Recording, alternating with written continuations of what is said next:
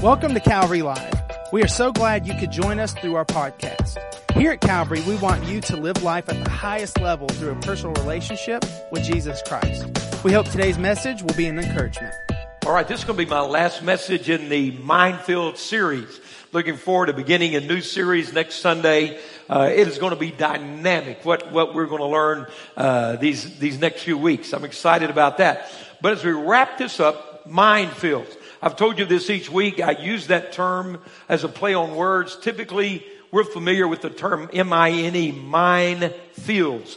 But I've used that purposefully for us to think about the really our mind and what's happening there, how the enemy works against that, how life works against that, and how that affects our walk with the Lord.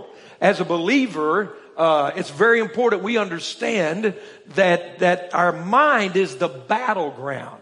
It is the place where all the information, the input, the effects of life have lodged. It's the place where as we read our Bible, as we pray, as we worship, as the Holy Spirit works in our life, what God is saying to us and what life is saying to us meet on a battleground called your mind. It's important we understand that. It's important we understand this not from a just mental or psychological point of view. I'm not a psychologist or a doctor. And so it's important that we understand this place of conflict, the mind, the battleground, from a spiritual point of view. That we understand that some of our actions, some of our reactions, some of the things that seem to hold us, the places we're stuck, are because of the impact of life and what that's done in our mind. You know, M-I-N-E, a minefield is a place where there's hidden destruction. It's where underneath the surface, during a time of war, an enemy has hidden and planted explosive devices. As you go through life, the things that have happened to you, abuse, neglect, discouragement, delay, broken promises, broken vows, insecurity, those things are laying underneath the surface, just waiting for something to trigger that. And for all those feelings and emotions to come rushing back at us. In fact, I shared with you, I think in my first message, that doctors tell us, psychologists and neurologists tell us that you and I learn by developing patterns in our brain. As an infant, as a child, the way that we learn to do the most basic things, to walk, to talk, to eat, to smile, to respond, to greet, to learn. Those are patterns that develop. So that many of the things we do are subconscious. In other words, you don't have to consciously think, how do I open a door? You just do that. You don't have to consciously tell yourself, how do I pick up a glass of water? You don't have to consciously tell yourself many of the things you do. Why? Because that's how we learn. Patterns are developed and we respond. And that can be a very positive thing. But if you remember, we've been looking at 2 Corinthians 10 verses 3, 4, and 5. And the Bible says that we are in a war. But the good news is we have weapons that are mighty through God. How many are thankful for mighty weapons? And then verse 5 tells us that it deals with our thoughts, our imaginations, and strongholds. Now, I want you to get this. What's a stronghold? A stronghold is a pattern in your mind that is so fixed that anytime something happens that triggers that pattern, you put everything in that category. In other words, if you were a person that's dealing under the heavy weight of depression, and that's become the way you view life, that's become your pattern of how you process things, you put almost everything in that category. Something happens that really wasn't that negative, but because you're in that pattern of thinking, you put it there. If you're a person who's dealing with rejection and you've accepted that mentality, you're a victim, you're a martyr, everybody's against me, nothing works. I mean, when a red light comes on in traffic, you take that as a personal insult. That's a tough way to live. How many know what I'm talking about? You know, I don't know, your neighbor gets a new car and you don't. That's a personal insult to you. See, look at life. They got a car, didn't get a car. You know, your friend has more likes on Facebook than you. It's a personal insult. Somebody defriended you. It's the end of the world because you have a pattern. You process everything that way. We had a first marriage that was difficult and didn't work, and you went through the trauma of a divorce. But unless we are freed from these patterns that life has put on us, your new spouse just has the same look that person had. And they're that person all of a sudden because that pattern's in your mind. So what do we do about that? What I'm coming at you with this series is not trying to train you how to overcome that, encourage you, talk you out of that, but let's see what God can do about that. Can somebody say amen? You're weary enough with depression. You're stressed enough with life. You're anxious enough waiting for something to happen. So let's not pile anything else on us. Let's find out that God can do something about that. Let's allow Him to do something that frees us. How many think freedom is a better way to live? How many say, Pastor, I want these patterns, these strongholds rewired by the way I think and the way I live. And so that's what we've been studying. So today I want to talk about the antidote for depression, the antidote for anxiety, the antidote for disappointment and fear. What would be the antidote for that? It's something that is very powerful in Scripture, and it's called hope. I want to talk about hope today. I want to end this series giving you a dose of hope. How many are ready for more hope? You'll say amen to that today. See, biblical hope. Let's look at biblical hope. There's two kinds of hope. I'll show you Scripture even use that in the same verse. There's two kinds of hope. Let's talk about biblical hope. Let's talk about the God kind of hope. Biblical hope is this. Listen to me. Biblical hope rests on God's promises and His ability to fulfill that promise. Biblical hope does not rest on anyone else in my life. It does not rest on me. It rests on God and His ability to do what He said. So let me ask you a question. How many believe that God is who He says He is? You believe that? See, okay, almost got ahead of myself. I believe God is who He says He is. I believe that. And I believe God will do what He said. Okay, so hope, biblical hope, is available to every believer listening to me right now. And it's not resting on what people have done or have not done. Let's get our eyes off people. Somebody say amen to that. Let's get our eyes off the past. Let's get our thinking off of what somebody has or has not done. And let's begin to understand biblical hope is so powerful. It's the antidote for these mind strongholds. But it does not rest on you or me or anyone else. It rests on God and His faithfulness in our life. Has God been faithful to anyone in this place? Can you think about the faithfulness of God? Well, I want to go to Hebrews chapter 11 and verse 1 because there's a connection you must see to really understand hope and its power in your life. It's faith and hope. You have to see this. Now, I've taken some time. I'm going to look at three different translations of Hebrews 11:1. I want to begin with the King James translation. All right? The King James translation. Let's look at this. I have three translations that I want you to look at with me, okay? Now faith. I always tell people this. This message is on hope, not faith, but they're inseparably linked together. What's the first word here? Now, faith is not necessary for yesterday. I can't live tomorrow yet. So faith's power is right now. Someone say now. See, this is right now. Faith matters right now. So watch this. Now faith is what? Faith is the substance of things what? Hope for. There's a connection. So faith, can I give you another word for faith? Really, the first translation of this word in the Greek for faith is literally trust. Trust. Does that make some sense to us? Faith, I have people all the time saying, I don't know if I have enough faith. How much faith do I have? Well, I can give you some good news. Jesus said, if you have faith the size of a mustard seed, it'll move a mountain.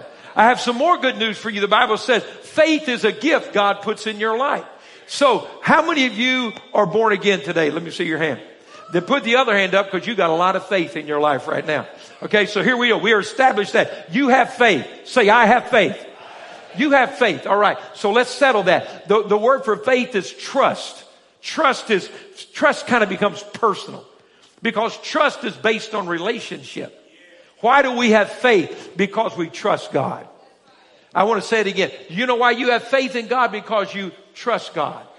And it's, we don't need to add a lot to that. I remember, I probably don't know if I should say this. We live in such a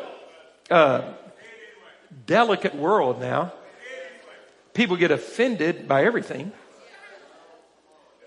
But when my daughters were little, I had this little thing I'd do. It made my wife nervous, but we never had an accident. I would take those little girls and sometimes I'd stand them right up on top of the refrigerator. I'd say, jump. And they would smile and laugh and jump right off the top of that thing. You know why? They trusted me to catch them. Now, my wife said, there's other ways to build trust. And I said, I understand that. I don't know that I recommend that to anybody. See, some of you guys might not be as good catching as I am. So, but what was the deal? They would just laugh and jump because it never crossed their mind not to trust me. Because if I said do it, I'd always been there. If I said I'm here, I was there. And so what you need to understand, don't complicate faith. Faith is trust. You know why you trust? Because you have a relationship. You know why you trust God? Because He's already been faithful to you. He's shown Himself faithful to you. It started the day you got saved. You trusted Him to take you in the middle of all your mess. Can you say amen to that? I mean, come on, how many know you were a wreck? And now you know it more than you did then because now you can think and see right. And you say, man, I really was a wreck the day I got saved. But what happened? You trusted Him to do what He said, and He saved you. He accepted you. So you and I have trust in God. So let's watch this. Now, trust is the substance of everything I'm hoping for. So hope means it hasn't happened yet, but I have an anticipation that it will. See, it's the antidote. When I become depressed, faith and trust have just been squeezed out of my life. If I'm living under anxiety and fear and disappointment, I stop hoping and I start existing. Do you understand? So when I go back to the foundation of trust, I have hope begins to come in my life. Now faith, trust is the substance of things hoped for. Substance.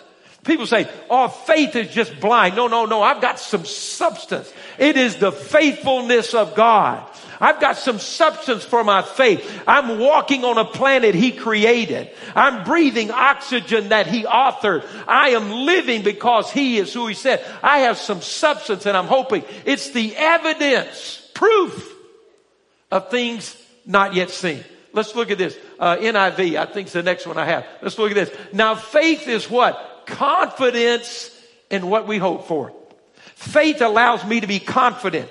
Why am I hoping? Why am I anticipating? Because God's pattern of faithfulness has caused me to believe that if He's done it before, He'll do it again. Why do I have hope in the middle of a rough time? Because God's always been with me in those hard times. So I begin to have confidence in what I'm hoping for, and I have what? Assurance. Say confidence. And assurance about what I do not see. Now look at this amplified. I love this because this kind of puts the synonyms together and really helps us understand. Watch this. Now faith is the assurance. What does that mean? Come on, look at this. The confirmation. I love this next word. What is my faith? It is the title deed. The title deed. The title deed. You know what really makes your home your home? It's not you living in that house. It's not your car in the garage. It's not your clothes in the closet. It's not your name on the mailbox. It's not your books on the shelf. It's not your family pictures on the wall. You know what makes that house your house? If somebody challenges that, it's the title deed you have in your hand. So if the devil comes to you and says, your God is not faithful, I'd say, I got a title deed that this belongs to me. If the devil says, you're never going to be healed, I've got a title deed based on the word of God. I don't have to see it. I don't have to have it yet. I don't have to know it yet. I'm holding the deed in my hand. If my children or my family or a loved one's not saved and the devil says they're not going to be saved, I'm not going to get rattled because I have a title deed that says if I believe in the Lord Jesus Christ, me and my household shall be saved. So because of my faith in His word, I have substance and evidence. I have a title deed to it. The next time the devil tells you you're going to die depressed, you need to tell him, I've got a title deed that says I am chosen, selected, loved, honored, freed, healed, delivered. I am a righteous, believing child of God. I'm overcoming in the name of Jesus. I've got the title deed and you're just a lying squatter. Get off my property. I'm God's. Title deed of what? You got to see this. The title deed of what? Of the things I'm hoping for. I don't have it yet, but I got a title deed to it. I caught a deed. So look at this. Being the proof of things we do not see. Now watch this. And the conviction of the reality. What does that mean? How do I have faith in what I don't see? How do I have hope when it's not here yet? Look at this. Faith perceives as a real fact what is not revealed to my senses. So in other words, I recognize there's something greater than me. There's something bigger than the moment. There's something more real than what my five senses can interact with right now. And that's the promise of the Word of God. My faith enables me to see beyond me. My faith enables me to understand beyond what I can feel in this moment. See, my five senses may be telling me, it's done, pal. It's over for you. You're discouraged. You're depressed. You're anxious. You're fearful. You're going to die of a heart attack. You're going to fall over dead. You're going to die bitter and lonely by yourself. No one's going to ever love you. That's what my senses, my emotions, my patterns, my strongholds may scream in my ear. But if I will back up for a minute and pull out my title deed and take just a few seconds, the next time you get there, you need to say, hold on a minute. Let me run over here to the safe where I keep my papers. You got any place you keep your papers? You got a lockbox, or maybe you got to run, say, just a minute, I'm going to the bank. And you run over to the bank and you say, I need to go in here to this. And you open it up and you pull it out and say, now, what were you saying to me? Because my title deed says that Jesus promised, in this world you will have trouble, but take heart. I have overcome the world. His word says that Jesus came and shined in the darkness, and the darkness could not overcome him. His word said, wait over here. In this clause it says, greater is he that is in me than he that is in the world. Wait a minute. I got another clause, and then the addendum to my contract of my title deed also says to this. He says that I will never be tempted above what I am able, but will with the temptation, God will try to provide a way out, so I will not be overcome. Let me see. And my God said, he shall supply all my needs according to his riches in Christ Jesus. Now, as I can tell, this all belongs to me. This family belongs to me. My hope belongs to me. My future belongs to me. My health belongs to me. My dream belongs to me. My purpose belongs to me. The devil is a liar. Faith is substance. It is stuff that's good. Oh, this is my important Bible marker. It's from one of my grandchildren. I love it. It says, you're the best G-Dad ever. I love you, Judah. I'm not going to lose that. I'm going to hold on to that. You see, guys, you have a title deed. Your faith has substance. It's not just positive thinking. It's not just religious jargon. It's not some type of thing you work yourself up to. It's recognizing who God is. Let me ask you again, is God who he says he is? And can God do what he said he would do? That's the power of that. Biblical hope is not just wishful thinking. Aren't you thankful for that? Some people use that word. Well, I hope it happens. You know, some of you have been disappointed and you don't have hope because you've been to Tunica too often.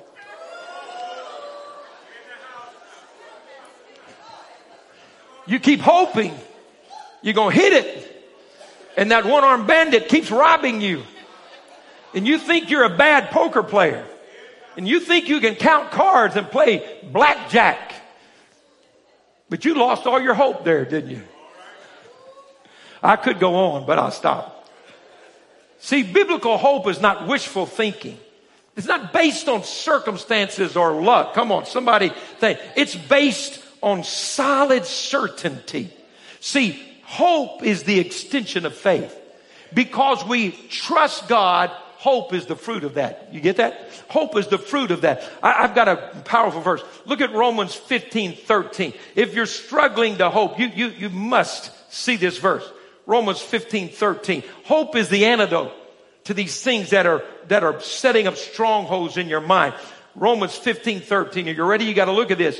May the God of hope. Oh, come on. He's the God of hope. He's the God of hope. May the God of hope fill you with all joy. Can I ask you something? Don't raise your hand. When's the last time you had joy? When's the last time you laughed? When's the last time you came to church and got up off your feet and danced a little bit?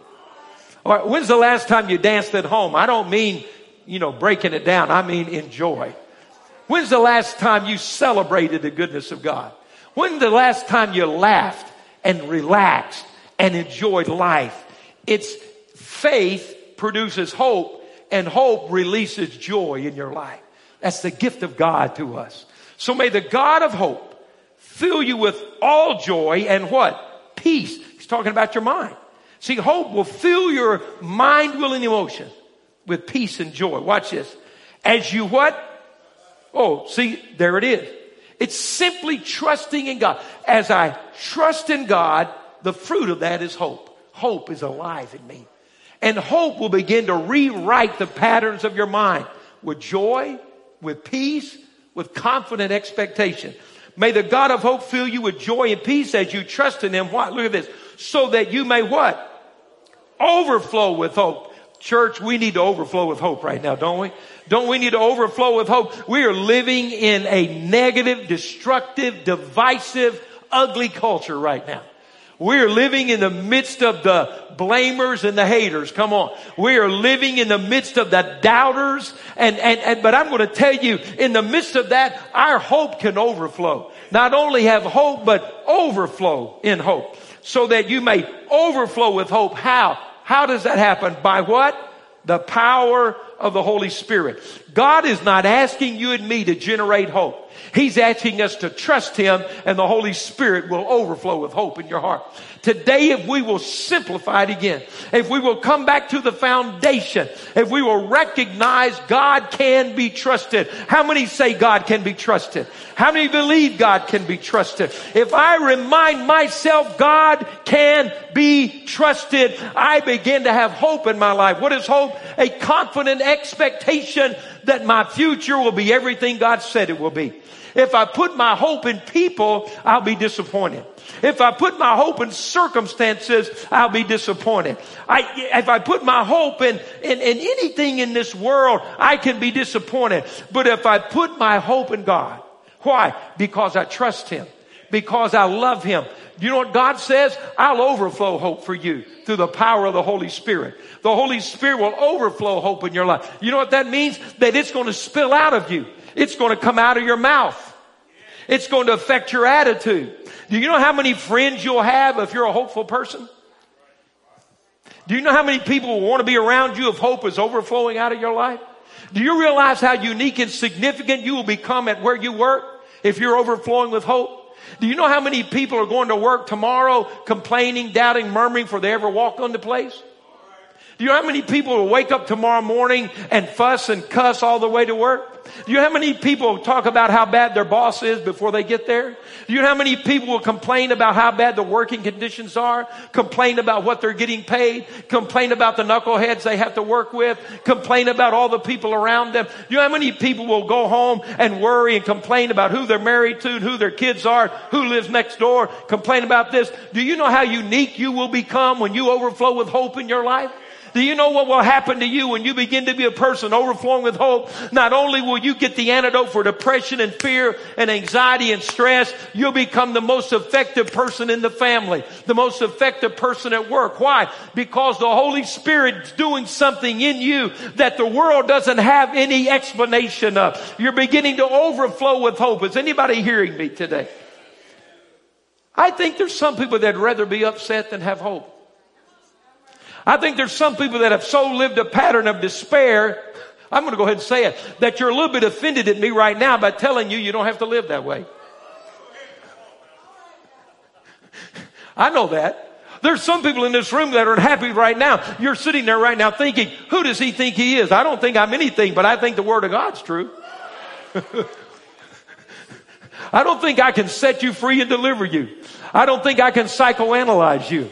I don't think I can blow you out of that stronghold. But I know a God who has weapons that are mighty through the casting down of strongholds, and He will release in you the work of the Holy Spirit. And I guess I need to say to somebody, I hadn't planned this. The Holy Spirit's doing something right now. I guess I need to say to somebody today here and online the same thing Jesus said to the man lying crippled at the pool of Bethesda. He asked him this question. He didn't say, do you think I can make you well? He didn't say, what do the other people do? He said, sir, do you want to be healed?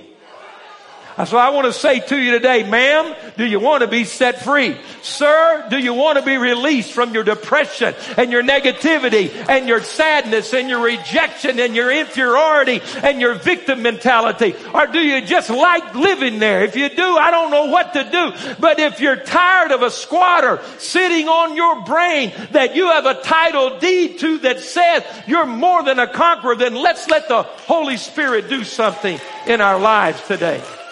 Do you want to be healed? Do you want to be set free? Your will is so important. I hadn't planned to share this, but I sense this struggle going on in the spirit right now. Many years ago, if anybody would know this was, I wouldn't repeat the story. There was a young woman in our church, and she went with a group of our single adults to literally, I'll go ahead and say it's a Benny Hinn crusade in Birmingham. And this lady was deaf, legally deaf, had to wear these very strong hearing aids. And he called out healing for deafness. She went up, took them out, turned her back to him, repeated every word he said. God healed her just like that. It was a marvelous thing. And when she got healed, then deafness was healed several places in that room at that moment. On the way back, she began to think about, that was her work. She worked in the hearing impaired field. And her friends. And that's who she'd always been, this lady that was hearing impaired. And she began to think about her friends and what that would mean and the impact. And she reached into her purse and took the hearing aids out.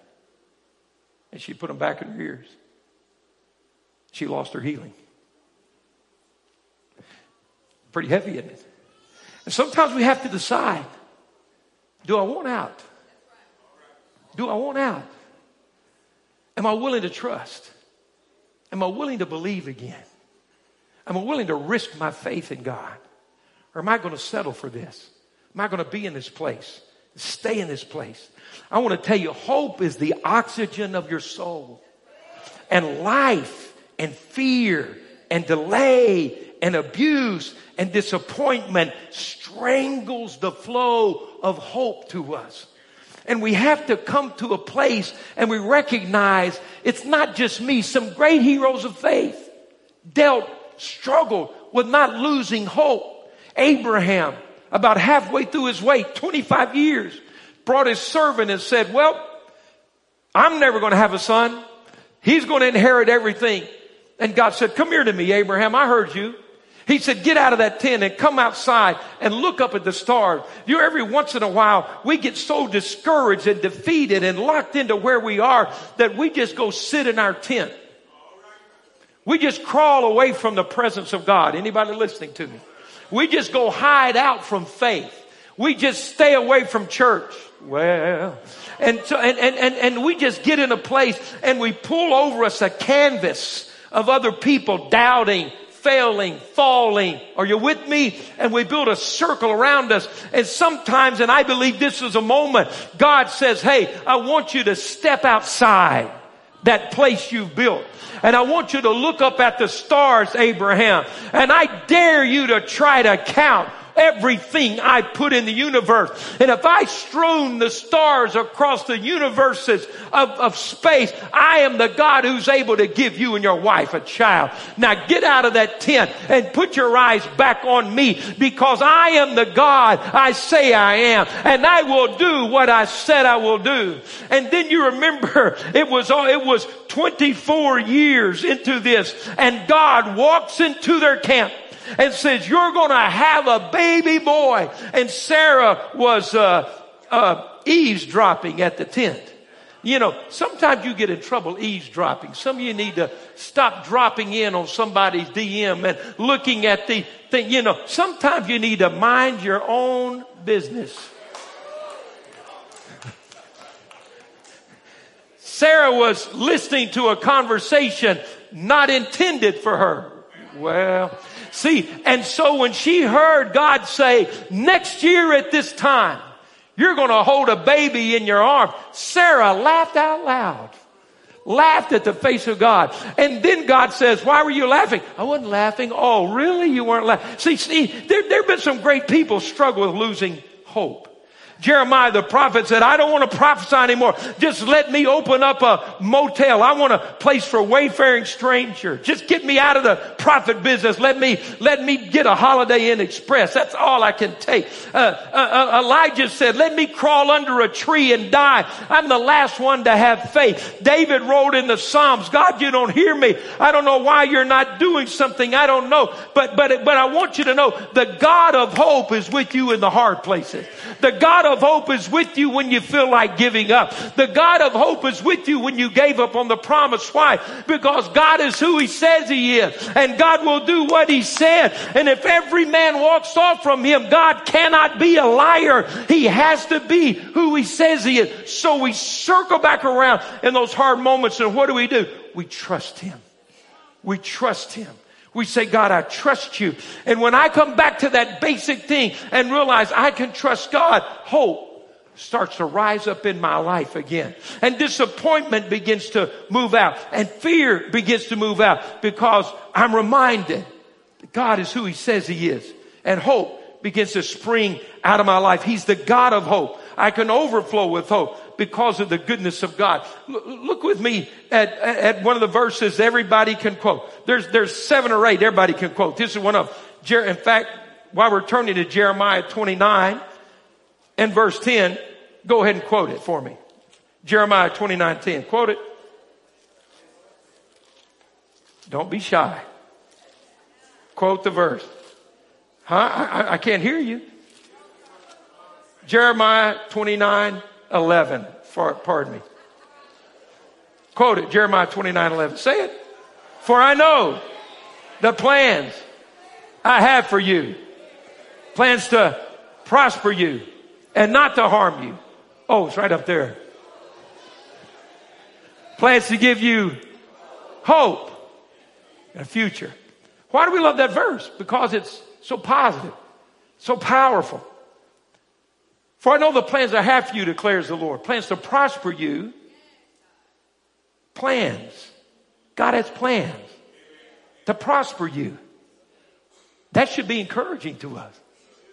And then He says, I'm not going to harm you. That's encouraging to us. And then He says, I'm going to give you hope. And I'm going to give you a future. And the reason I said verse 10, I want to read that in a minute. Sorry that I threw you off track. But to whom did He make this declaration? So the nation of Israel, listen to me, after they had failed God, after they had sinned so long, He said, I'm not going to protect you anymore. You're going to finally face the consequences of your actions. Why would God allow us to face the consequences of our actions? So that as a last resort, we might deal with what we're doing before it destroys us. And so here is Israel in Babylon, captive. The great temple Solomon built in ruins. Their life destroyed, their hope destroyed, their future destroyed. They're captives in a foreign land. And God raises up a prophet that walks into the midst of a crying, weeping people. The Bible says that they had hung their harp up, that they sang the Psalms no more, that there was no more worship, no more observing God's feasts and directives. They had lost their worship and praise. They had lost their hope. And God sends a prophet and He says, hey, I want you to know that I still have plans for you. And the plans I have for you are to prosper you and not to harm you. And the plans I have for you to give you hope in a future. You're listening to me right now. And He said this to a people in the lowest moment of the national history of Israel. But if you'll look at this, I want you to see this. Let's back up to verse number 10. This is what the Lord says. This is what He said before the one we always hang on. When 70 years are completed for Babylon, I will come to you and fulfill my gracious promise to bring you back. In other words, here's what I want you to see. I want you to listen to me right now. If you're battling the hardest moment of your life, if you're battling the darkest moment of your life, you need to remember God's going to give you hope.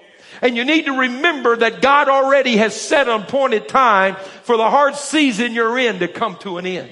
You need to understand that before you got in it, God had a way to get out of it. You need to understand that before this happened, God already knew when he was going to get you out. And so what I need to understand in the middle of the wait, someone say wait, that God's plan has not been forfeited. That the delay is not because God forgot about me. The delay is not because he doesn't know who I am or he hasn't heard my prayer. What I call a delay, God calls setting up the time. What I call a delay, God says, I'm developing you for the best season of your life. And so he says, I want you to know you're in a bad place. You made some bad choices. And some of you are here not because of anything you've done. Did you hear that? But you're in a bad place because the choices other people have made. And the devil wants you to think you're a victim, that you are who you are because of what they did. But you serve the God who is able to take the failures of the people around you and the mistakes of the people around you and the actions that happened against you and literally take you in the middle of that and say, I want you to know I've already got a door out of this for you right now. You're not going to die in this place. This isn't who you are. Your identity is not a slave. I'm going to bring you out. Why? Because I know God says my plan for you has never ceased to function. Do you understand that? What God wrote about you while you were in your mother's womb, no one can erase that. No one can nullify that. All I need to do is remember He's God. I can trust Him. And in that place, He's going to set me free. I want you to say, God's not delaying. He's just developing me. Come on, say it again. God's not delaying. He's just developing me. I want to look at another couple of verses and we're going to pray. Let's go to Romans chapter 5 and verse 1. Romans 5:1. God is on time. Somebody say that. God's on time. Do you know His watch and your watch might be different? His watch and your watch might be different. He might not be keeping time by your watch. He might not be wearing that Apple Watch you got on your arm. He might not be confined to that Fitbit. He might not be locked into what we do. He may not be reading your calendar. He may not be pacing heaven, wringing his hand because you didn't add him to your friend list. I want you to understand that God is marching to His fulfilled purpose and you are right in the center of it right now. Gives me great hope. It's a process. Someone say process. So look at this.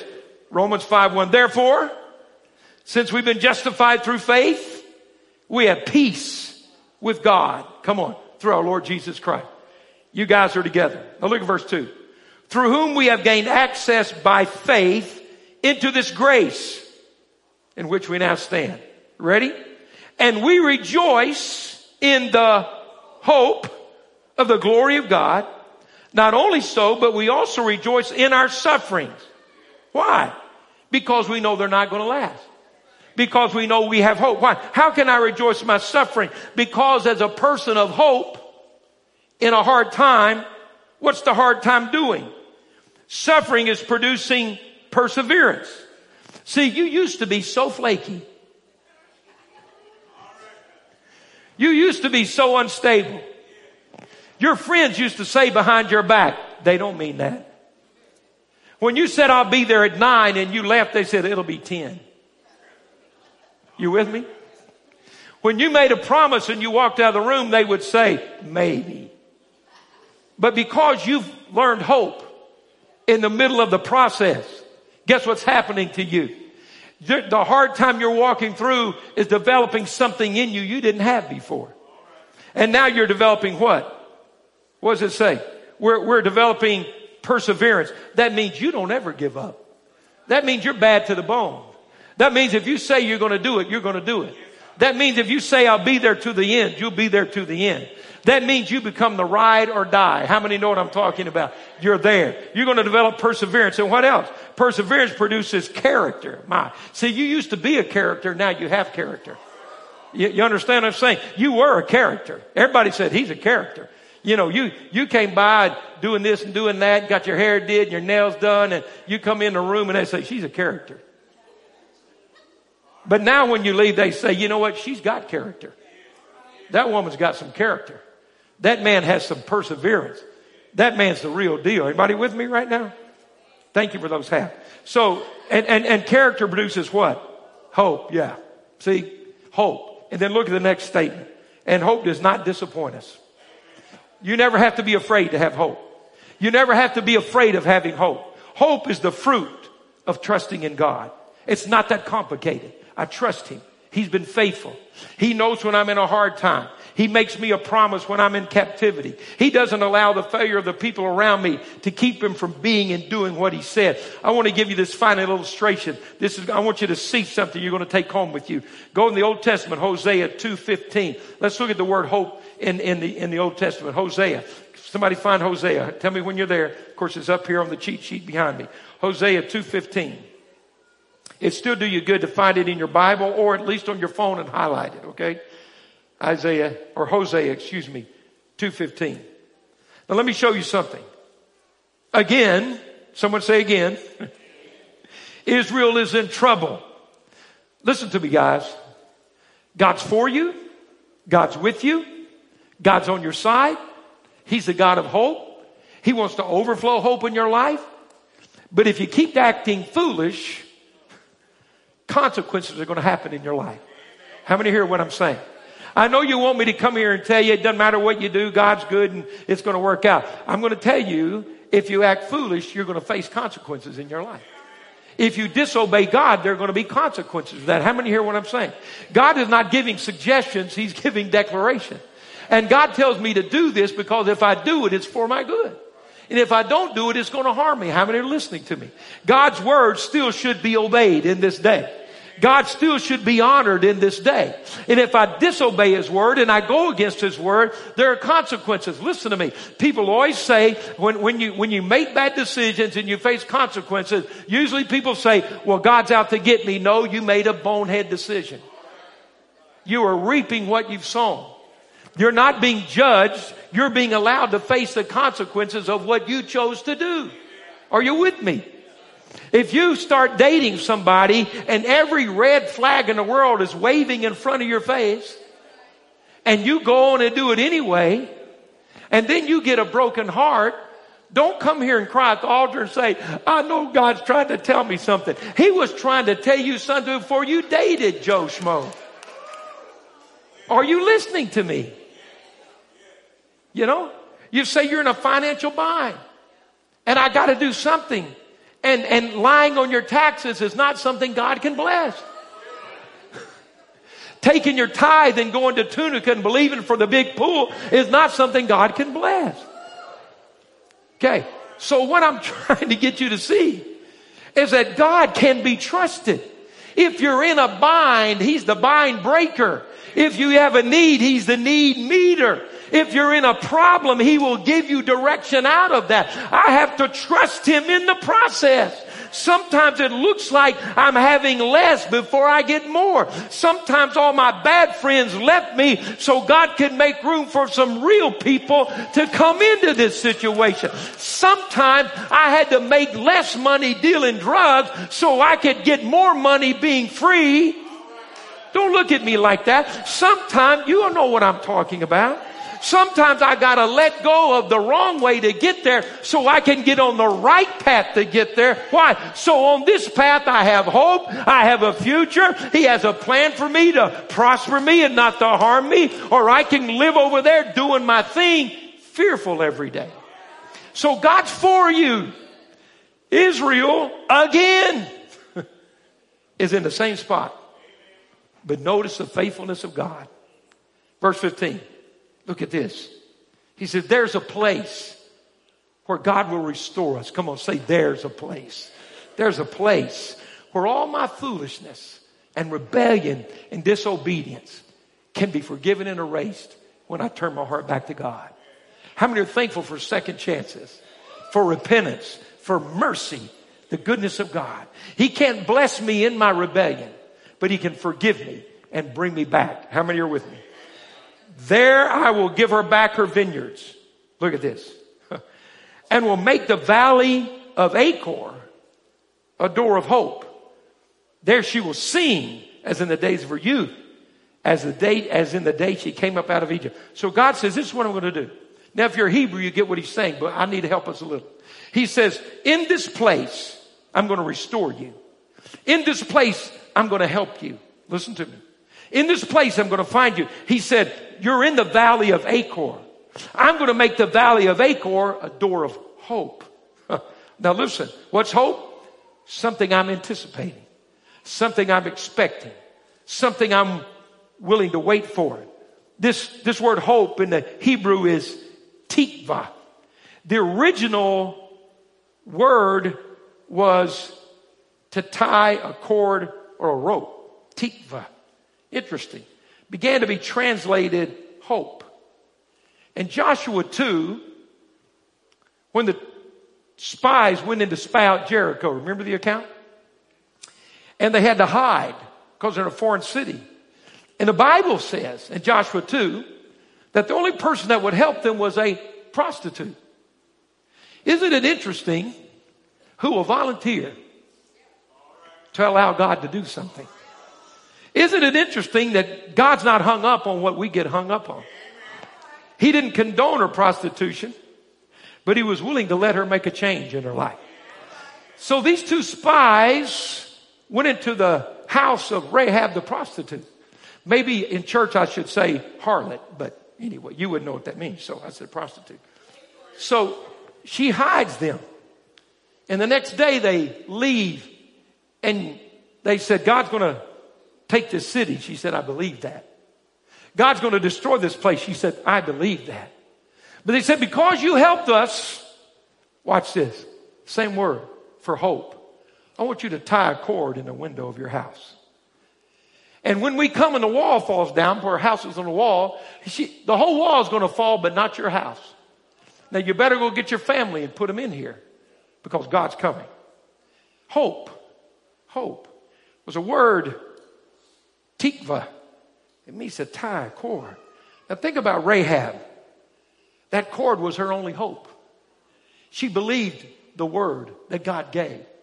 And so against everything she had ever heard and learned, are you with me? Against all of her religion, against all of her sin and shame, against everything that she had failed and missed, she had an opportunity. Somebody spoke hope in her life. Somebody said, tie a rope, Rahab. God's going to do what he said. Tie a rope and hold on to that rope, Rahab, because there's hope for you and your family. Bring your family in and have hope in this house. Bring it in. And you know what God said? He literally says, I'm going to give you hope. He said, I'm going to throw you a rope. And you know, some of you today, God needs to throw you a rope, doesn't he? Some of you in such a place needs to throw a rope. Pastor Tony, I'm going to throw you a rope. I'm going to throw you a rope. That cane's going to go away. And you're going to run and not be weary. You're going to walk and not faint. I'm going to throw you a rope. I'm going to throw you a rope. I'm going to throw you a rope. I'm going to throw you a rope. God's got big plans for you guys. God's faithful. He's going to do what he said. He's going to watch over you and protect you. And people are going to celebrate who you are instead of give you a time. God's going to throw you a rope. He's not through with you. You know, the devil has stolen some stuff and taken some things away and wants to make you think that your past is greater than your future. But the devil's a liar. There's hope. We're going to have hope. We're going to have hope. Michelle, you're going to have hope. God's not through with you. I speak hope over you in the name of Jesus, you and your family. Heather, take on hope. Take hope. Take hope, guys. Take hope. Every promise. Throw it down there to the next generation. Everybody in the family, take hope. Take hope. Take hope. That prayer you've been praying, take hope. God's going to do it. That thing on your family, there's hope. There's hope. There's hope. That one you're worried about, things you said is not going to happen, God sent me down here with his rope to tell you he threw your rope today. And it's going to happen just like he said. It's going to happen just like he said. God's been watching your faithfulness. You wondered, did anybody see? Haven't you? Anybody know? You had a conversation with God and you said, God, is anybody in my family believe what I believe? Is anybody going to stand with me? You've shed some tears about that, haven't you? And you know what God says? I'm throwing you a rope today. You're not going to sit by yourself for the rest of your life. You're not not going to be the only one that believes. You're going to have this next holiday and it's going to be different because God's going to throw you a rope. You guys have had to make some new starts and do some things over. And you know it's been hard. And he said, you're never going to be like it was before. God's going to do it. He's not through. And you know what? Just because you've had some sickness and just because some things have happened and it didn't happen the way you thought it would and the schedule wasn't what you thought it would be and it's been a struggle, God wants to say to you today, he sees you. There's going to be hope. There's going to be hope. You're going to rise up. You're going to see it happen. And God says the glory of the latter is going to be greater than the former. He's throwing you a rope today, all right? Don't you give up on that rope. Look at you, man. I know you. I know who you are. Sorry, I'm going to wrap this around you because I knew you. Now, somebody says a white man with a rope. Everybody relax. I'm just putting a blessing on him right now. Come on, relax. We're in the house. See, I'm going to tell you, Mark, God knows you, man. He sees what's in there. And mama's sitting over there and your sister, I know. But God wants you to know it's not too late. He wants you to know those dreams that you had and they've been delayed. Had there been some delayed dreams? Had there been some things you thought might not happen? Well, I'm going to tell you, God threw you a rope today because it's going to happen. God's working on it right now. God has plans for you, plans to prosper you, not to harm you, plans to give you hope in the future. I believe in you. God believes in you. It's going to be a great thing. I could go all over this place. You know what? You got one too. You got a great hope inside of you. You got hope in there. You know what? There's some things that you've dreamed, some things that you want to see happen. They're prayers you've been praying and you've been saying, God, am I going to see that happen? Am I going to see there's some things you prayed as a young man and you said, God, is this ever going to take place? I want you to know God's faithful and God's seen your prayers and he's seen what nobody else has seen. And I want you to hold on to that rope. God threw your rope today. Man, I'd like to throw this rope on everybody in this building today. God's faithful. He's faithful. Do you understand the faithfulness of God? He's a faithful God. He's throwing somebody a rope today. I can't get to everybody, but how many need God to throw you a rope and give you some hope today? Come on, I want you to raise your hand to the Lord and say, God, I'm going to grab this rope.